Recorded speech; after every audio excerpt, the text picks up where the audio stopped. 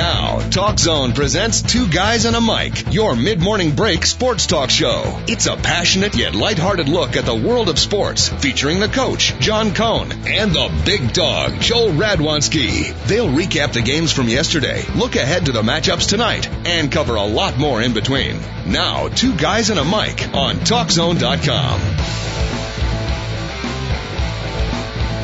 And thank you very much, Mr. Announcer Man. Indeed it is the Two Guys and a Mic Show, TalkZone.com. Thank you so much for joining us. Midweek Wednesday, the Bigg Dogg and a coach at your service right up until 11 o'clock, talking sports and more. Producer extraordinaire David Olson on the other side of the glass. And, you know, to a slight extent, we're kind of in the great abyss of the summer here. It is not the busiest sports time, but even in the slower of times in the sporting world, there's always plenty to talk about. We'll span the sporting globe from MLB to NFL, little high school football, college football, might even sneak into the Little League World Series going on. All that and mucho más coming up in the next 53 minutes and 12 seconds. But who's counting? A little bit of music, and then we'll start the show.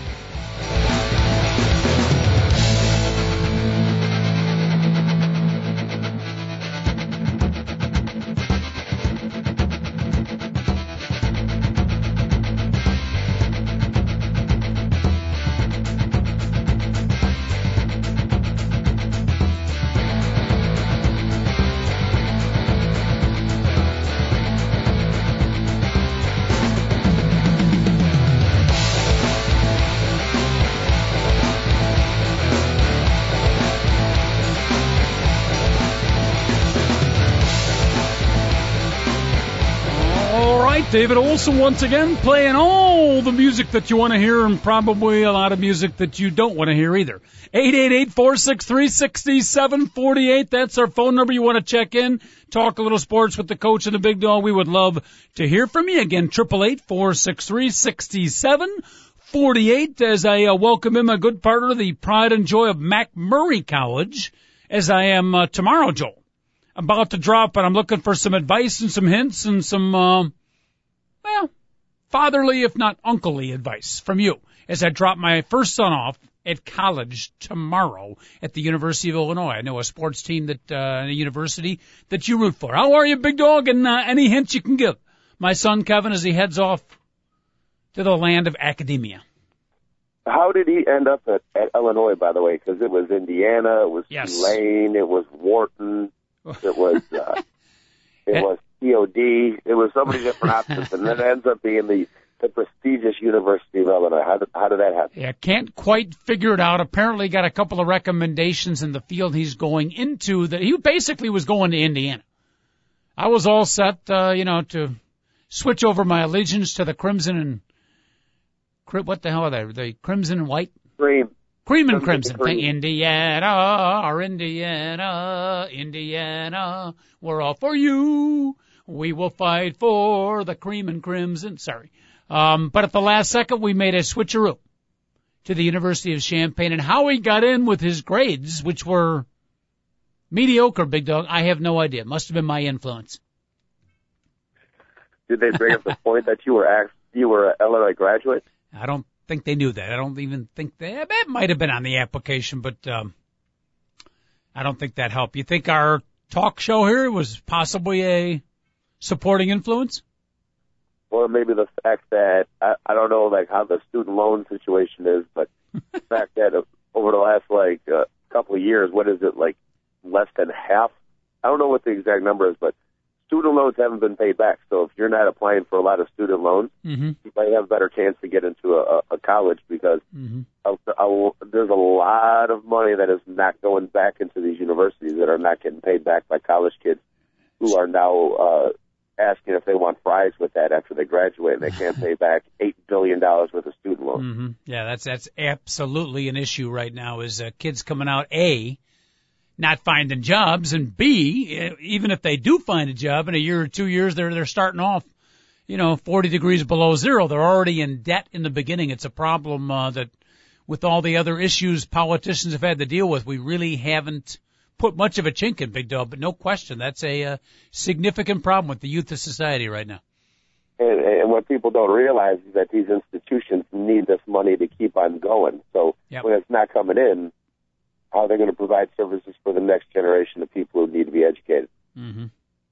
Yeah, everything's too expensive. I can't quite figure out. I'd love to see the budget of where all the money goes to. For lack of better research and understanding, Bigg Dogg, I'm blaming it on middle management. You got any explanations?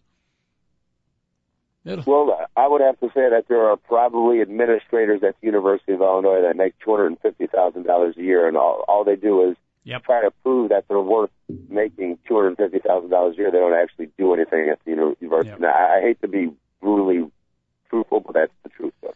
They are, in this day and age, of the last 10, 20 years, they've become an easy whipping boy. First of all, there's no face to them. We just kind of generalize, but be it school, be it business, be it sports, middle management is an easy place to fire on.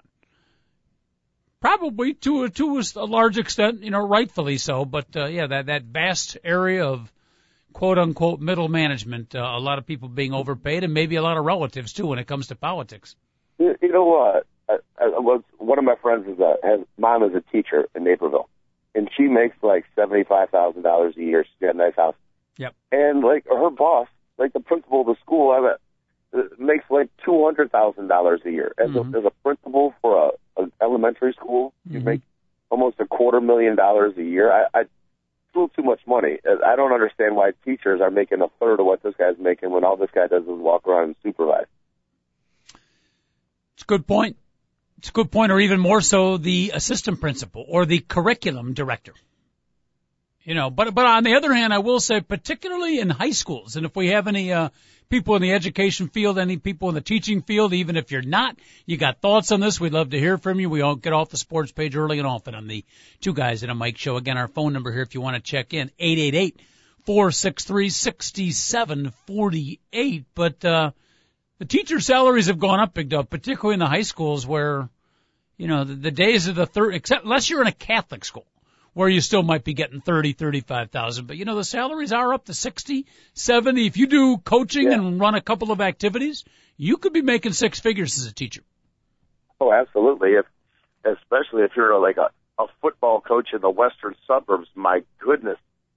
I have one of my best friends, football coach at Glenbard West. He's doing ridiculously well. He's doing a lot better than a lot of other guys that I know. So yeah, not just coach. You throw in help with the yearbook. You help with the sophomore class organization. Each one of those is worth anywhere from $2,000 to $5,000 too. So you get involved in a few organizations, you can stack on that salary a little bit. They're not getting rich, but it's definitely better than it used to be for the teachers, which I think you would concur was a long time coming.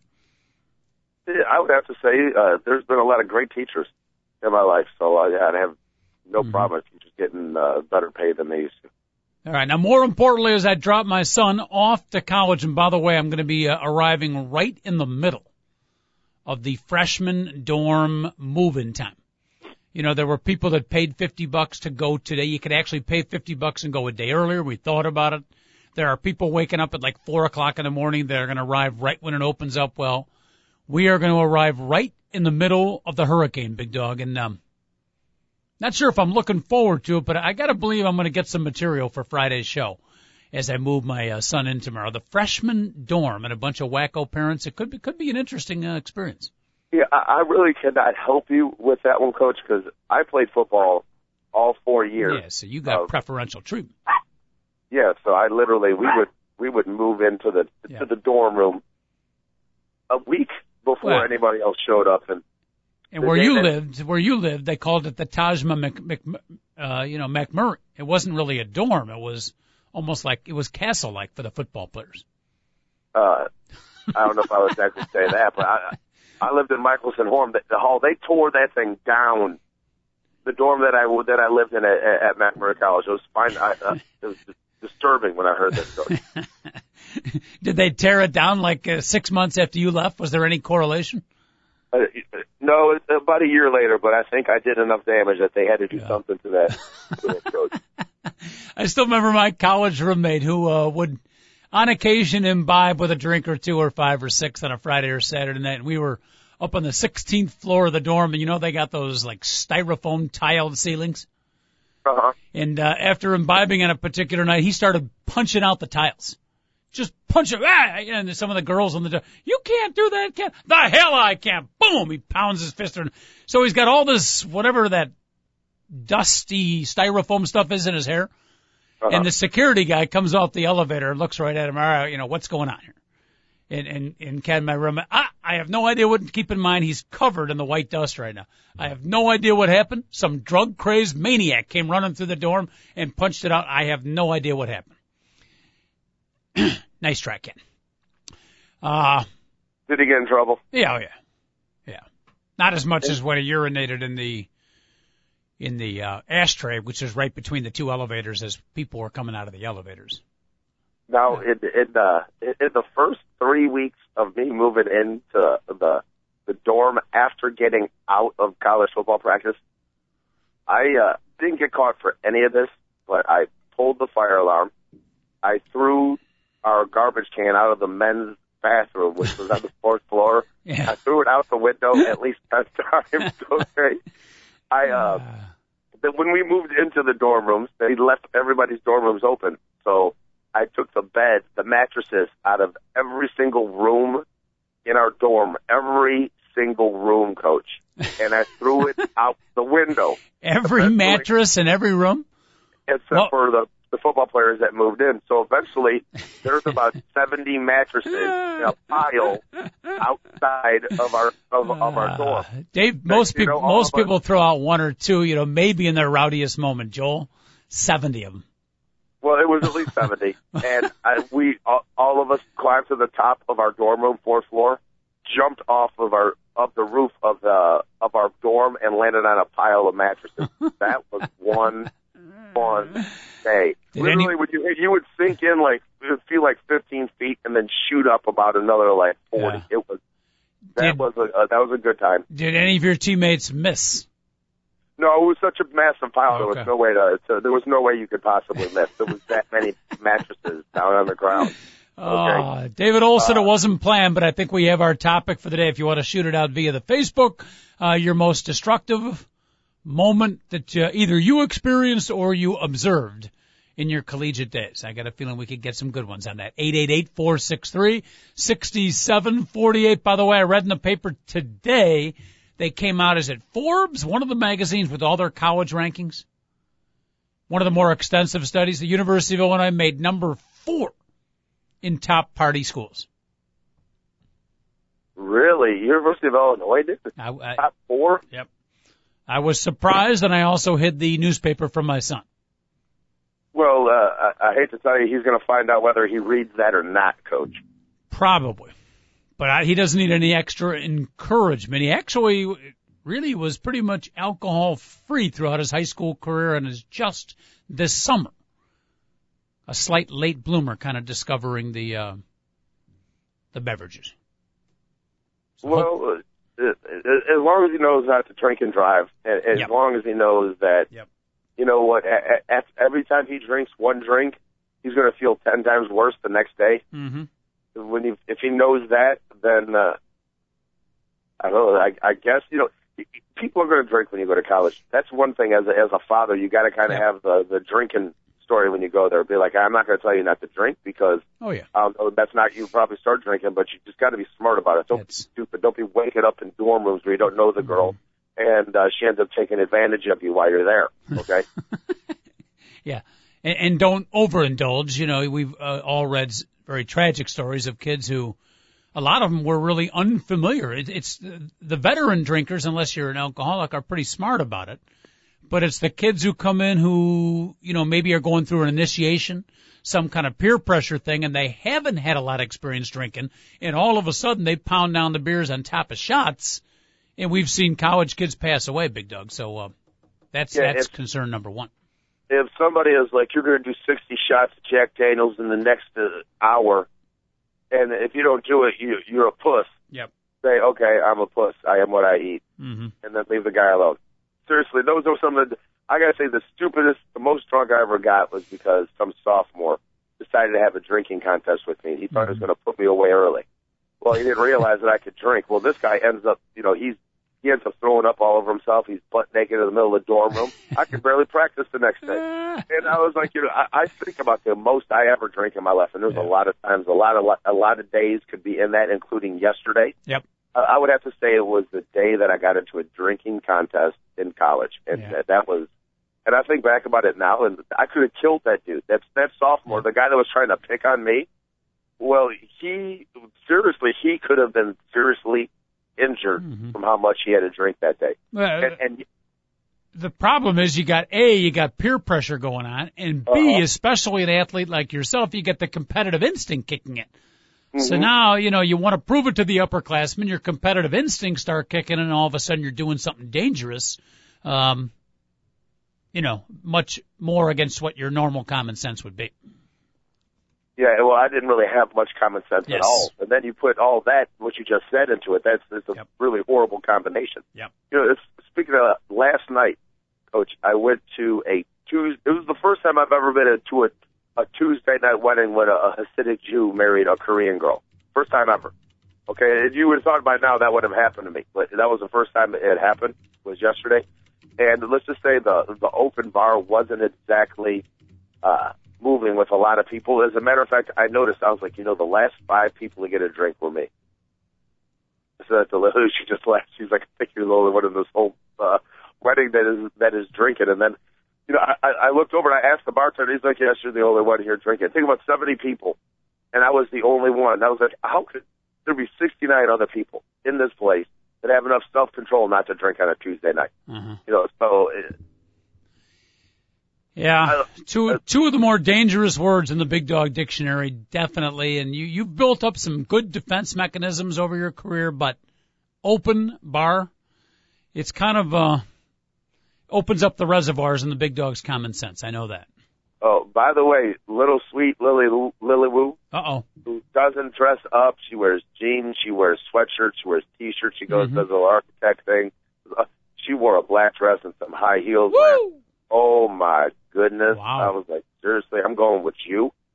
The girl doesn't realize how beautiful she is. I'm almost afraid that she gets dressed up too much now. So I was like, hopefully, I realized what she looked like that. I would remind her in about 2 months, dress up like that again. But, oh, my goodness, Coach. Everybody in that wedding was like, are you serious? I didn't know. I had no idea that my girlfriend was that beautiful. On behalf of all of our listeners, and particularly Bobby from Bolingbrook, who's expressed kind of an uncomfortable interest, are there any pictures of Lily the Lilac from that particular wedding we could view? Oh, she's going to start posting them on my Facebook. She's got to post a couple. She looked spectacular. What's your Facebook page again, Bigg Dogg? It's a guy named Earl. Stop it. What's your actual? What are you trying to hide? People going to your Facebook page? No, it's Joel Redwanski. Okay. But if you request me as a friend on there, it might take me a month or two to actually go on Facebook. So I have I'm tagged in photos. I got about 1 million Facebook messages I haven't got to yet. So Bigg Dogg is also. By the way, if you have anybody out there who has my phone number, and you send me a Facebook message instead of a text message, then you complain a month later I haven't answered you back. Yeah. Figure out that I haven't been on Facebook. I've been on my only post all summer, Coach, is, hey, I'm going to be on TV today, and the other one is, life is what happens when you're not on Facebook. And what's funny is I did that, and people were like, that's a great quote, and blah, blah, blah. They didn't realize that I was on Twitter 5 hours a day at that point. I was making fun of social media. I was just making fun of the social media that I didn't like anymore. Yep. Yeah, you've had brief forays into the social media, but it's amazing when you start working 12 hours a day how your time spent on social media starts to diminish. And by the way, somebody emailed in and said Joel's been tagged in photos in more than just Facebook. This is true, Coach. I don't know if they're talking the post office or possibly a courtroom somewhere on 26th in California, but I think you were tagged in photos even before Facebook existed. Yeah, it's all wrong because I've never done anything illegal in my life. David, still one of my favorite stories when we talked to Joel trying to get out of a ticket, fighting a ticket. When you were having all kinds of car problems and you parked your car and you go into 26th in California, I think it was there, and you walk out very pleased that it only took 10 or 15 minutes. You got off the ticket, and as you're walking out, you're seeing your car getting towed. It's really funny for you, but Yeah, that's bullshit. What we're making fun of is that, I had to go to that place on First Avenue, and they don't have enough parking for the amount of people that they have to force into there. I had no other place to park. Oh, boy. So I'm like, I'll park at this Dunkin' Donuts. I go get Dunkin' Donuts. So I'm like, at least I'll eat there, and then it come on and my car is towed. Yeah. It was the place on First Avenue. It's ridiculous. The municipalities in this area, they better fine and make you go to court over so many stupid things. And even the judges are like, I can't give you a fine for this. I'm throwing this out. And because of this, there are so many people that have to go to court because of these. Seriously, let's figure out how we can find more people that live in our neighborhood and use our businesses. Mm-hmm. And then I end up getting screwed. And I got to tell you, the particular place that it was towed to, if you're going to make fun of me for that, I hope you get towed to that place one day. I'm not making fun of you. I find it funny that you go to a municipality building and they don't have enough parking because there's so many people in there that they're fining. I'm making fun of the situation where you go in and get a ticket and you get off the ticket and you come out, your car's getting towed. So not you. I don't find that funny because literally I drove for about an hour around this parking lot trying to find parking. There was none, and I'm sitting there thinking, look at all these people that. And then I was like about to be late for my court date. Yep. And that's I know it's funny for everybody else. Hey, the Bigg Dogg got screwed again. Cost him another couple $100. Yep. It was funny for everyone. I think what you are describing is I have never committed a crime that was that had a victim to it other than me. Mm-hmm. I'll remind that to everyone. Very good. You always rip at me like I'm in trouble with the police all the time. That's part of the shtick of the show. Don't get too sensitive. But you're right. I apologize. 888-463-6748. What you described, by the way, I think is the ultimate of the legal catch-22. Yeah, isn't it? Yeah. It's unbelievable. Yep. I know it's funny for everybody else to hear it, but if you're the one, it isn't. No. And by the way, that I seriously still to this day when I get back, there's this 800-pound dude that sits in a car, and basically all he does is get people for parked. Mm-hmm. Where there's it says for Dunkin' Donut people only, and I'm like, I went in there and I got myself a sandwich and a freaking coffee, and they still told me it's ridiculous. Mm-hmm. So, I think that 800-pound guy, by the way, I'm not sure, but it might be ex-Chicago Bear defensive lineman Keith Washington. I heard he was working in the area, so it could have been him. By the way, that would be Ted Washington or Keith Tractor Trailer or Ted Washington. I apologize. Yeah. If they combined into one person, they would be able to block out the sun. And they'd be about 800 pounds. Getting back to the college experience, though, Bigg Dogg, advice you would give a young freshman coming in. And I got to mention, too, you were talking about athletes at McMurray College, and you guys getting a little bit wild. And theoretically, the athletes aren't supposed to be drinking, right? And I emphasize theoretically. Yes. Because I was talking to a neighbor across the street, and his son, who was not an athlete, freshman year got put in a dorm that was pretty much what he described as a jock dorm. And he said the partying was unbelievable. I mean, the kid could not get any studying done, couldn't get to sleep. So the athletes who are supposed to be on task, apparently they can imbibe with the best of them. Yeah, I remember you and I get into an argument because you were mad that a University of Illinois player got pulled over and got a ticket at 2 a.m. And you're like, he's a basketball player. And I'm like, I used to drink that late. And you're like, you played D3. These are D1 guys. They can't do that. Coach, I hate to tell you, D1, D2, D3, if people are athletes, it's like, I don't know what it is, but everybody wants to just give them a beer and party with them. Mm-hmm. So if you're in the athletic dorm, there is a lot of partying going on. I could care less. The only time a football coach ever cares whether or not players are drinking and partying is on Friday night before the 12 football games that they play. I swear to you. Mm-hmm. I had coaches be like, show up for practice, all this other stuff, and all of a sudden on Friday night before a game, so they find out somebody drank something, they kick them off the team. But to say they knew this guy drank every day straight for 3 years, they didn't do anything about it. As soon as they drank tonight for a football game, they kicked the guy off the team. I'm like, you knew the kid had a problem. I mean, this happened all the time. Even during the season? Because during the season. Yeah, okay.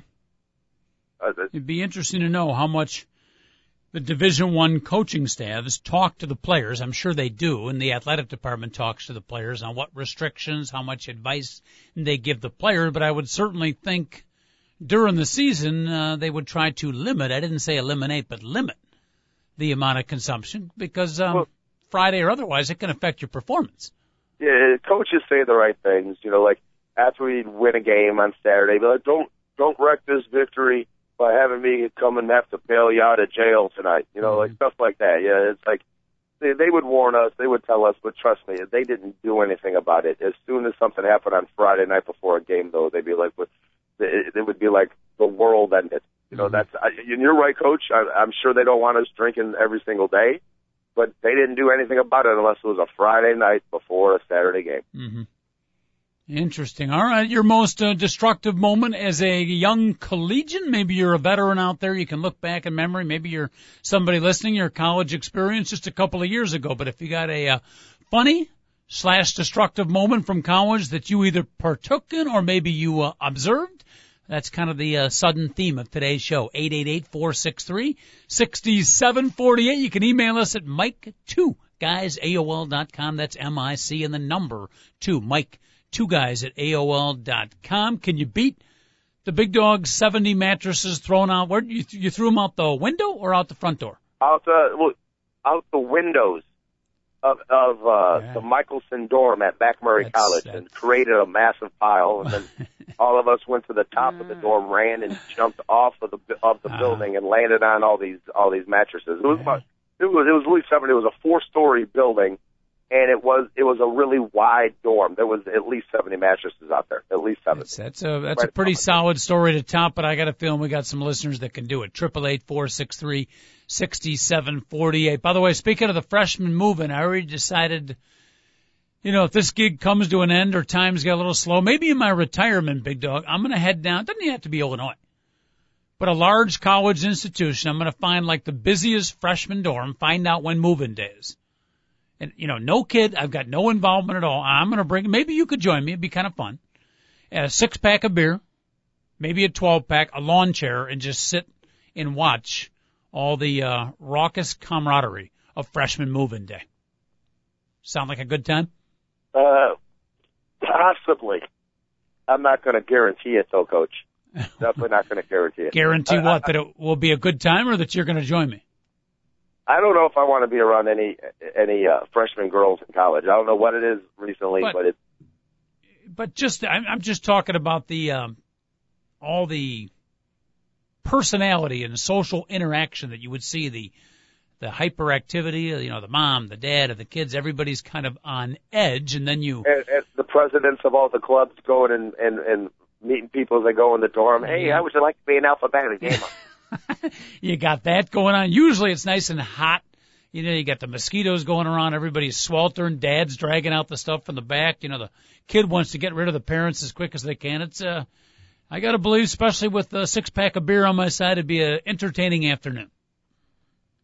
I remember when I was dropped off at college, and you have that feeling like the kids just can't wait to get rid of the parents. I think it was just the opposite. My mom was like, "Thank goodness, I'm going to have some peace and quiet in my house for the next 4 years."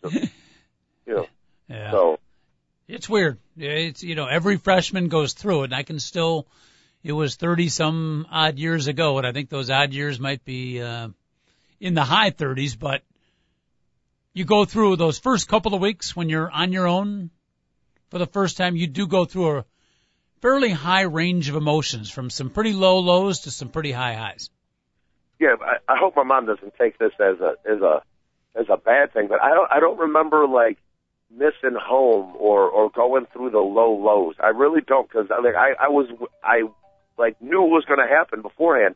I was just so happy that I got to play football every single Saturday, and I was getting educated. I'm not kidding you. I did not go through any. I missed Chicago. I want to go back. Now, during my sophomore year, believe it or not, I kind of did. It was the second year it hit me where I was like, dang, I missed being at home. I'm going to be here all year. It was funny. I did not have it happen my freshman year. I was just was having so much fun, enjoying life so much that I was like, I'll be back in a couple weeks. And I would. I had a girlfriend back home. She would, come down to see me. I would go back up and see her. So it was strange, Coach. I never went to the freshman. I didn't get the freshman 15. I got the freshman 50. I went from 177 pounds to 227 pounds. I came back. My mom's like literally, she's like, you turned into a man overnight. So I'm really not like, I don't know, Coach. It was a strange thing. Yeah, but that wasn't just eating like the typical freshman. You were training for football, so I'm assuming part of that was of the muscular variety. I was in very good shape at 227 pounds my freshman year at McMurray College. It's the best I can play it. Yep. Which is 20 pounds more than I weigh right now. Think about that. Woo. I weigh 20 pounds less than I do as a freshman in college. Nicely done, my friend. Nicely done. All right. 888-463-6748. By the way, I'll be off the show tomorrow, dogs. If you want to host it solo, make sure you contact our producer, David Olson. If not, we'll go with a little replay show and be back in action on Friday. But I'll definitely be out tomorrow. Let's get to some sports talk here. And first and foremost, in the Chicago area, the White Sox continue to play good baseball here after getting swept by Kansas City, bouncing back in a nice way, Big Dog. And I mentioned yesterday or Monday's victory I thought was fairly significant because they came from behind and beat the Yankees. If they wouldn't, Gavin Floyd coming off a bad start, it would have been 4 losses in a row, and maybe they start slip sliding away. But this is a gritty, if not spectacular, ball club. The White Sox, they win their second in a row yesterday over the Yankees, 7-3 in a grand slam by Kevin Youkilis. The Euchre, he has not been good since the Red Sox sent him over here. So hopefully that's another guy that they've won without him playing really well. So if he can get hot, that'll take a little bit of pressure off of everybody else. And this team should be gritty.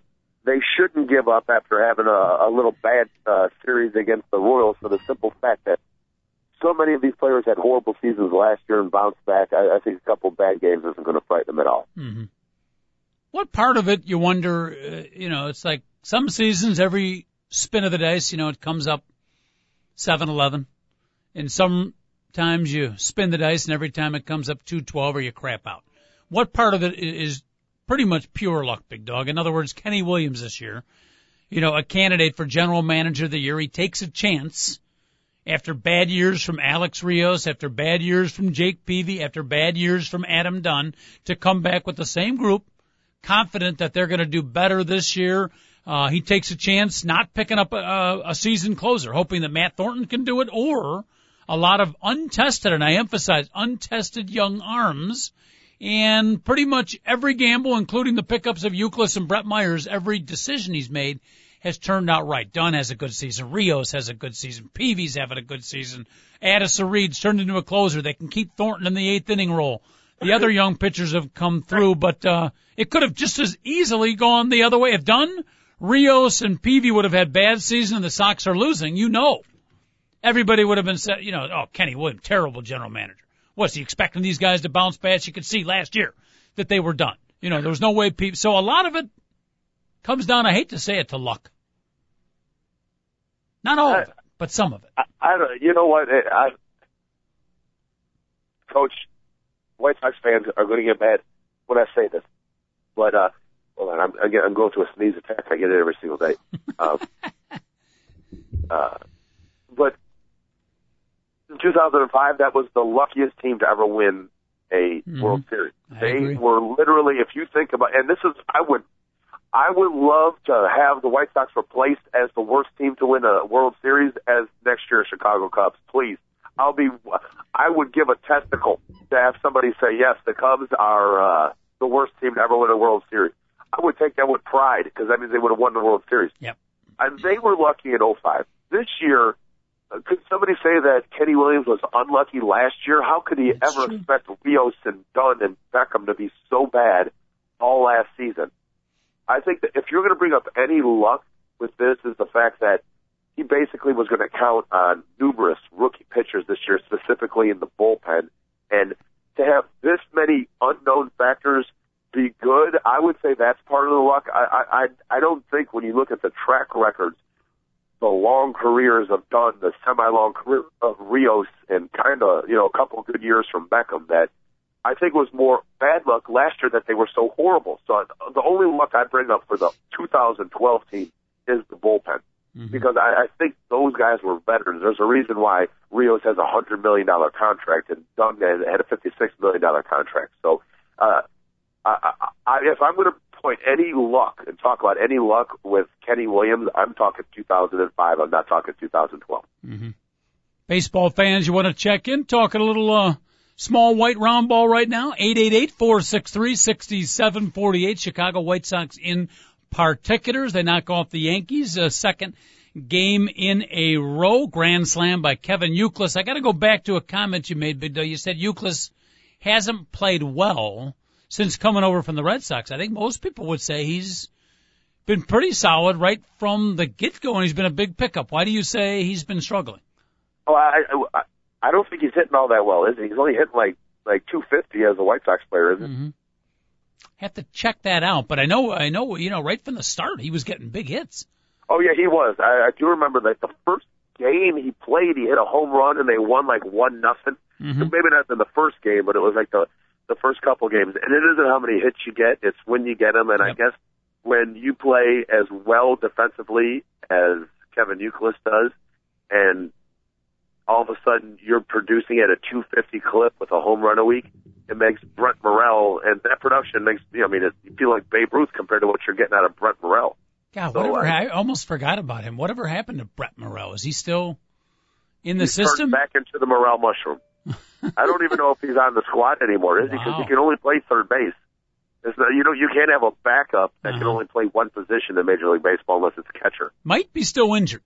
Maybe they still have hopes for him for next year, but boy, talk about you either make it or you don't at the major league level when you get your opportunity. Brent Morel, who had some potential, but then just kind of bottomed out. He might be like many of the Cub third basemen in the last 20 years. He could just disappear off the face of the baseball earth. Yeah, it's funny you said it because Joe Crede and Brent Morel, if you think about the first 2 years or so in the Major League Baseball, Joe Crede was like that. Joe Crede was a great defensive player, and he couldn't hit a lick. They would send him down to the minor leagues, and he'd be awesome. Yep. And all of a sudden in 2005, the guy only hit like 265, but I think he had like 100 RBIs, Coach. It was like he just had a big hit every single game. Mm-hmm. Maybe Morel could be that guy, great defensively and just a good situational hitter, but I don't think they can ever expect him to be a middle of the lineup corner infielder type player. Mm-hmm. Joe Crede, who looked like he had finally figured it out. You thought the White Sox had their quality third baseman for the next 5-10 years, and he got, I think it was back problems, right? Yeah. Fairly quickly after the 2005 season. And then the Twins gave him some money. Actually signed him away from the White Sox, and they didn't. I was surprised that the White Sox didn't match the offer, and then found out later they knew his back was jacked up, and I don't know how many games he played with the Twins. Like he played like a week. And then his career was over with, and he had like a 4-year contract. Yep. By the way, one other good move that the White Sox have done recently, another, not strike it rich, but another successful move thus far by Kenny Williams was the recent pickup to Dwayne Wise. They picked him up off the Yankee cut list, and now he's been hurting the Yankees. But Dwayne Wise, the ex-White Sox center fielder, Kenny Williams take a shot at him. He comes in right away, starts contributing, hit a big home run a couple of weeks ago, or last week, I think. And in Monday's game against the Yankees, Dog, he went 4 for 4, and I think he had a home run in that game as well. Yeah, you don't expect any type of offensive contribution from Dwayne Wise. Yep. You just hope that maybe pinch running or a defensive replacement, he can help your team a little bit. If he gives you any offensive production, it really, really, really helps your team. Mm-hmm. 10-year veteran, bounced around from team to team, but he keeps hanging in. He's a baseball lifer. You got to love stories like that. On the Cubs side, I found it interesting. I need to get this confirmed, but I thought I read a note in the paper today, Big Dog, that, and this is not major, but the Kane County Cougars will next year be the Chicago Cub affiliate. Excellent. David's shaking his head. You read that too? That's outstanding. See, I think it was just a little note. I think that's going to be a bigger thing, more for Kane County. I think that's going to help their attendance hugely. Absolutely it will. It totally will, because I will definitely go to a couple games next year. I will definitely go. Mm-hmm. Because, you know what, as a Chicago Cub fan, there's only a couple things we actually have, and it's not production, it's not success. It's words like faith and hope. You know what I mean? And let's face it, we love the game of baseball, and I'm not thinking about the Cubs in a 2012 sense. I never even thought about them in a 2012 sense when the season started. I was going to watch games, I was going to root for them, and hope they win, but all I cared about was them setting up future success this season. So you can imagine guys like me, and there's a lot of us as Cub fans who have faith and hope and really love the game and follow the whole organization. Heck yeah, I'm going to go out there and watch whoever the Elmiras and whoever else they have down there. That's going to be the next future of the Chicago Cubs. So yes, that's awesome, Coach. On behalf of our radio boss, Mark Pinsky, thank you for the Elmira reference. David, you had some info on the Kane County Cougar? Yeah, they're replacing Peoria as the Cubs Class A affiliate. Excellent.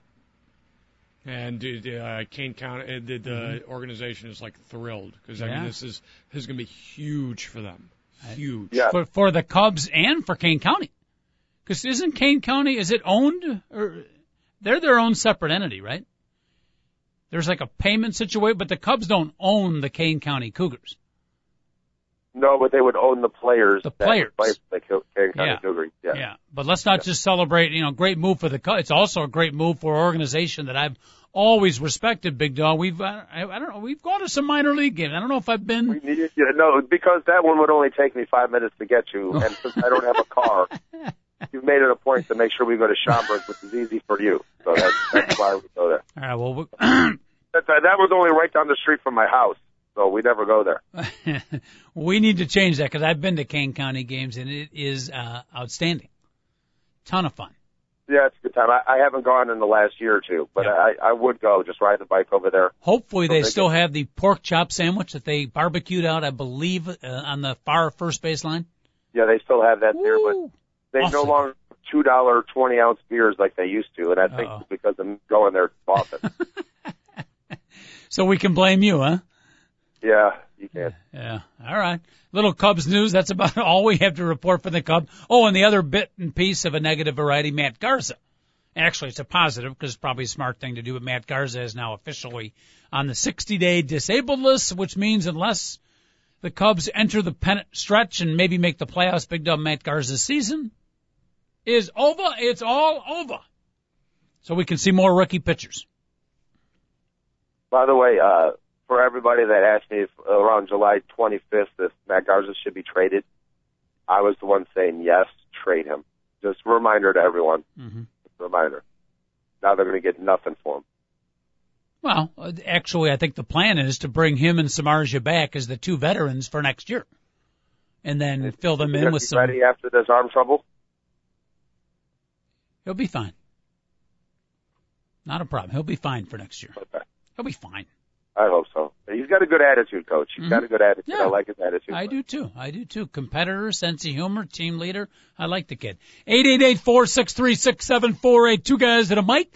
Talk some college experiences early in the show. If you want to chime in with any particularly humorous / destructive moments you saw in your college career, as the Bigg Dogg both saw and experienced, feel free to do so. Covered a little baseball here with the White Sox and the Cubs. By the way, I meant to bring up also the Washington Nationals. They beat Atlanta yesterday 4-1. They're in the wild card hunt, Bigg Dogg. We have not talked about this. Your opinion on Steven Strasburg, who won yesterday, his fourth win in a row, but as you're well aware, and most baseball fans are, the Nationals have said they will shut him down. At a certain point, they're not going to let him pitch because he's a young pitcher. Obviously, the future's important. So they're in the middle of a pennant race, and they're going to shut their star pitcher down. Your thought?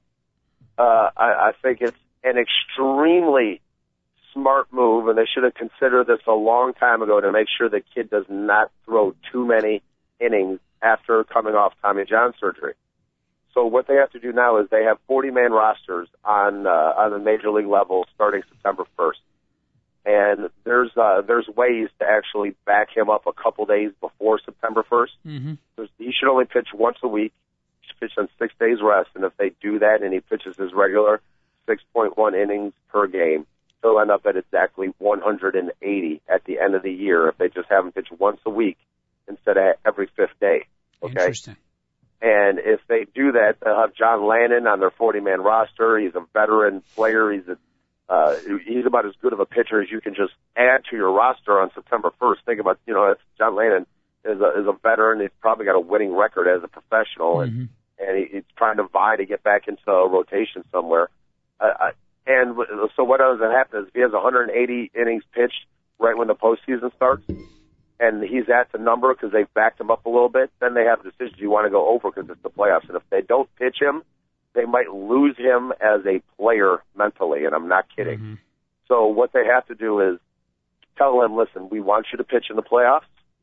We're going to have you go over this particular limit, and then basically tell him he's only going to start one game in each of the series. So they make them like their game 3 or game in a 7-game series, game 4 starters.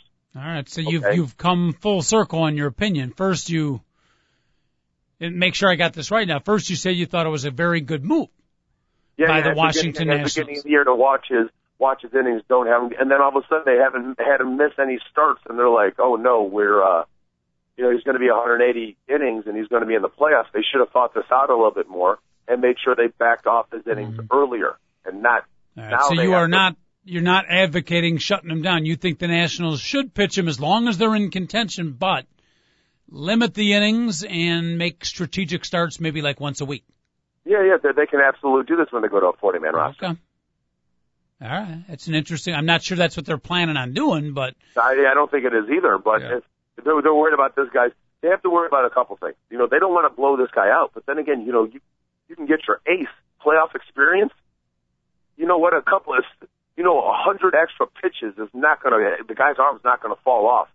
And I got to be totally honest with you, Coach. I'm probably not as big a competitor as Steven Strasburg, but I'm a pretty big competitor. If my coach told me, hey, you got back issues, Joel, and we're going to watch you as you play football all year long. And you didn't back me off, and all of a sudden we made the playoffs because I was the leader of the team, and then now you're like, well, we remember that back issue? Well, I promise you we're not going to overwork you, and now that you've made the Division III playoffs, you can't play in this game because we're worried about your back for next season. Yep. I would freak out is all I can tell you, Coach. So they can't lose the kid. They should have backed him off earlier. That's a good point. Good point. It goes completely against your competitive nature. Both for Steven, I'm sure it's not easy for the manager, the GM, the owner, who's ever making the decision too, because they're competitive as well. But that's a great point. Now let me bring something else up. We keep talking about, or they keep talking about, innings pitched, and this does not just apply to Steven Strasburg, but to pitchers in general. That's an overrated statistic. I can go back to Little League where I used to coach. We're going to limit you to 3 innings, or we're going to limit the pitchers to 4. Well, an inning can be sometimes 8, 9, 10 pitches, and sometimes 40 pitches. So isn't that a little vague, if not inaccurate, saying how many innings pitched? You really have to judge how much wear and tear on the arm and how many pitches the kid's thrown. Yeah, I couldn't agree more. You're 100% right, and that's why when I used my example, I specifically said 100 extra pitches is not going to have the guy's arm fall off. I didn't say the 6.1 innings when I was talking about that part. Coach, you are exactly right. And if I told you, oh yeah, he threw 100 pitches, how do we know that 100 pitches wasn't in 4 1/3 and he hit 2 batters? There was an error. There was a fielding miscue, and all of a sudden, of those 100 pitches, 88 were thrown in complete duress. You know what I mean? It's totally different than, you go out there, you're Greg Maddux, you throw 75 pitches in 8 innings, and not one time did he even break a sweat while he was out there. He was just out there playing catch with his catcher. You're exactly right. They need to look at the innings that he's thrown so far this year and figure out the wear and tear on his arm and his body and really see how he has worked this year. 180 innings that Steven Strasburg has thrown this year, I'm going to tell you, Coach, you don't want to hear about my fantasy team, but the best way I can tell you is I have kept up on my fantasy team. I drafted the kid. He's had 2 bad games this year. Every other game, it seems like he throws 6 innings. He allows 3 base runners. He strikes out 10, doesn't walk anybody. It's I don't think he's had your typical second year in the major league 180 pitches where a guy's trying to learn something. He's blown people away all year. That whole duress and things that you were talking about, you're right. I don't think it's affected him like it has other pitchers. He's not a kid out of high school. He came out of college, right? San Diego State University. Yeah, okay. So he's not like an 18, 19, 20-year-old kid, but it'll be interesting. What's that? Coming off a Tommy John surgery about 15 months ago, Coach. So that is a little bit different. Little did Tommy John know. I was watching the Olympics, and I think at least a couple of times they had mentioned athletes coming off a Tommy John surgery. Little did Tommy John know about 40 years ago, Big Dog, when he went under the knife, that particular operation was going to have a name on it, and athletes in the future would have, I don't know how much pride he takes in it because it is a surgery, but it's kind of cool that every of that variety is called the Tommy John surgery. Tommy John must be sitting around somewhere very proud of that. Well, you know what? Having a surgery named after you like Tommy John means it was successful. Having a disease named after you like Lou Gehrig means it wasn't successful. That's an interesting point. So, yeah. The surgeries aren't so bad. You want the surgeries named after you, not the disease. Good point for the Big Dog. Quick titillating tidbits, news and notes, Big Dog, real quick. We can touch on these. LeBron James, Nike, I guess it is, whatever shoe company. I don't follow it a whole lot, but apparently coming out with a brand new shoe, the LeBron X. It's going to cost $315, my friend, and it will include motion sensors. Motion sensors? Like in the shoe? I don't know. $315 for it's got a giant X on the bottom. Yeah, I can't figure out what do you need motion sensors for? You know what the funny thing is, Coach, is this shoe obviously was planned out. Okay, you don't come out nobody can come out with a shoe 2 months after the NBA championship. You know what I mean? This has been designed, they've marketed, they did all that stuff beforehand. And they don't do this. Nike doesn't do all that to not release a shoe. So did they have the intention of releasing a $315 shoe if LeBron was not an NBA champion? How much heat would he have gotten? Well, that might be a chance that they take. You know what I mean? Or they're like, okay, if they win, it's $315. If they don't win the championship, this is $195. Oh, you're saying, so they still would have come out with the shoe, the price level just would have been different, huh? I'm not kidding, Coach. I'm not making fun of Nike. I work for that company. They are incredible to their employees. Even the people in the quote-unquote sweatshops all over Asia and South America. They're really good to their employees. But let's face it, they're trying to make money. It's about marketing, blah, blah, blah, all that stuff. I can't even imagine the outcry of a $315 shoe when you have people all over Illinois with link cards in order to eat. And I'm getting sick of that too, Coach. Oh, my goodness. I hear you. And to have them wear $315 shoes. So. Yep. You are absolutely correct. That is, well, we're not going to get into the social implications of that, but you're absolutely correct. 888-463-6748. Other news and notes, titillating tidbits out there. College football polls are coming out, Big Dog, and we got Alabama and USC. We got USC and Alabama. It looks like there are two teams on the top of the heap this year. Your thoughts, the correct two? And is there a separation? It's only preseason. But it looks like USC and Alabama, the teams to beat. Yeah, I don't know. John McKay and Paul Bear Bryant somewhere are extremely happy, aren't they, Coach? Yep. It's like college football 1970s again. I want to say rolling in their graves, but there's been so many people dying lately that I thought had already passed away. Phyllis Diller yesterday, of the least. John McKay? I know Bear Bryant has passed away. But is John McKay still with us, Dog? I don't think so, Coach. I don't either. And I hope he is. And if he is somewhere, I would want him to give us there's a funnier football. Nope. We lost you. You back, Big Dog? We have lost the Big Dog. Down goes the Big Dog. The cell phone. Maybe that dog that's been yapping for the whole show ate the phone or something. See, I can't hear it with my hearing. I haven't heard it. We've had a dog yapping in the background.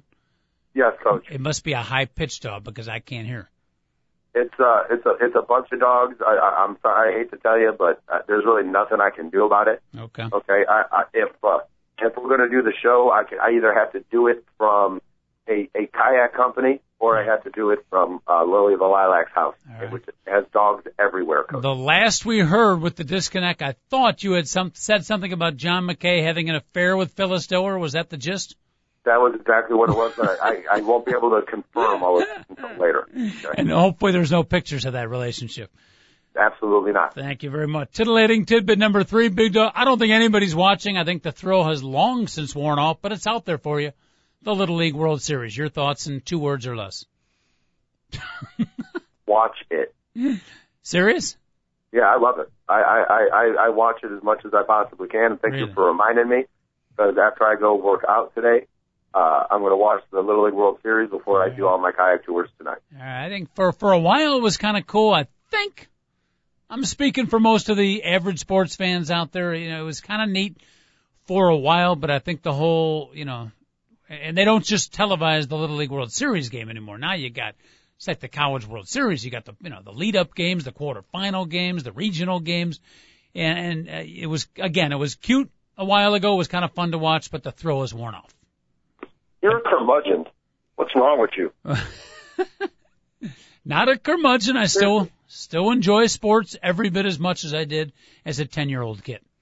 That's ridiculous. To rip on the Little League World Series, that's about as good as it gets.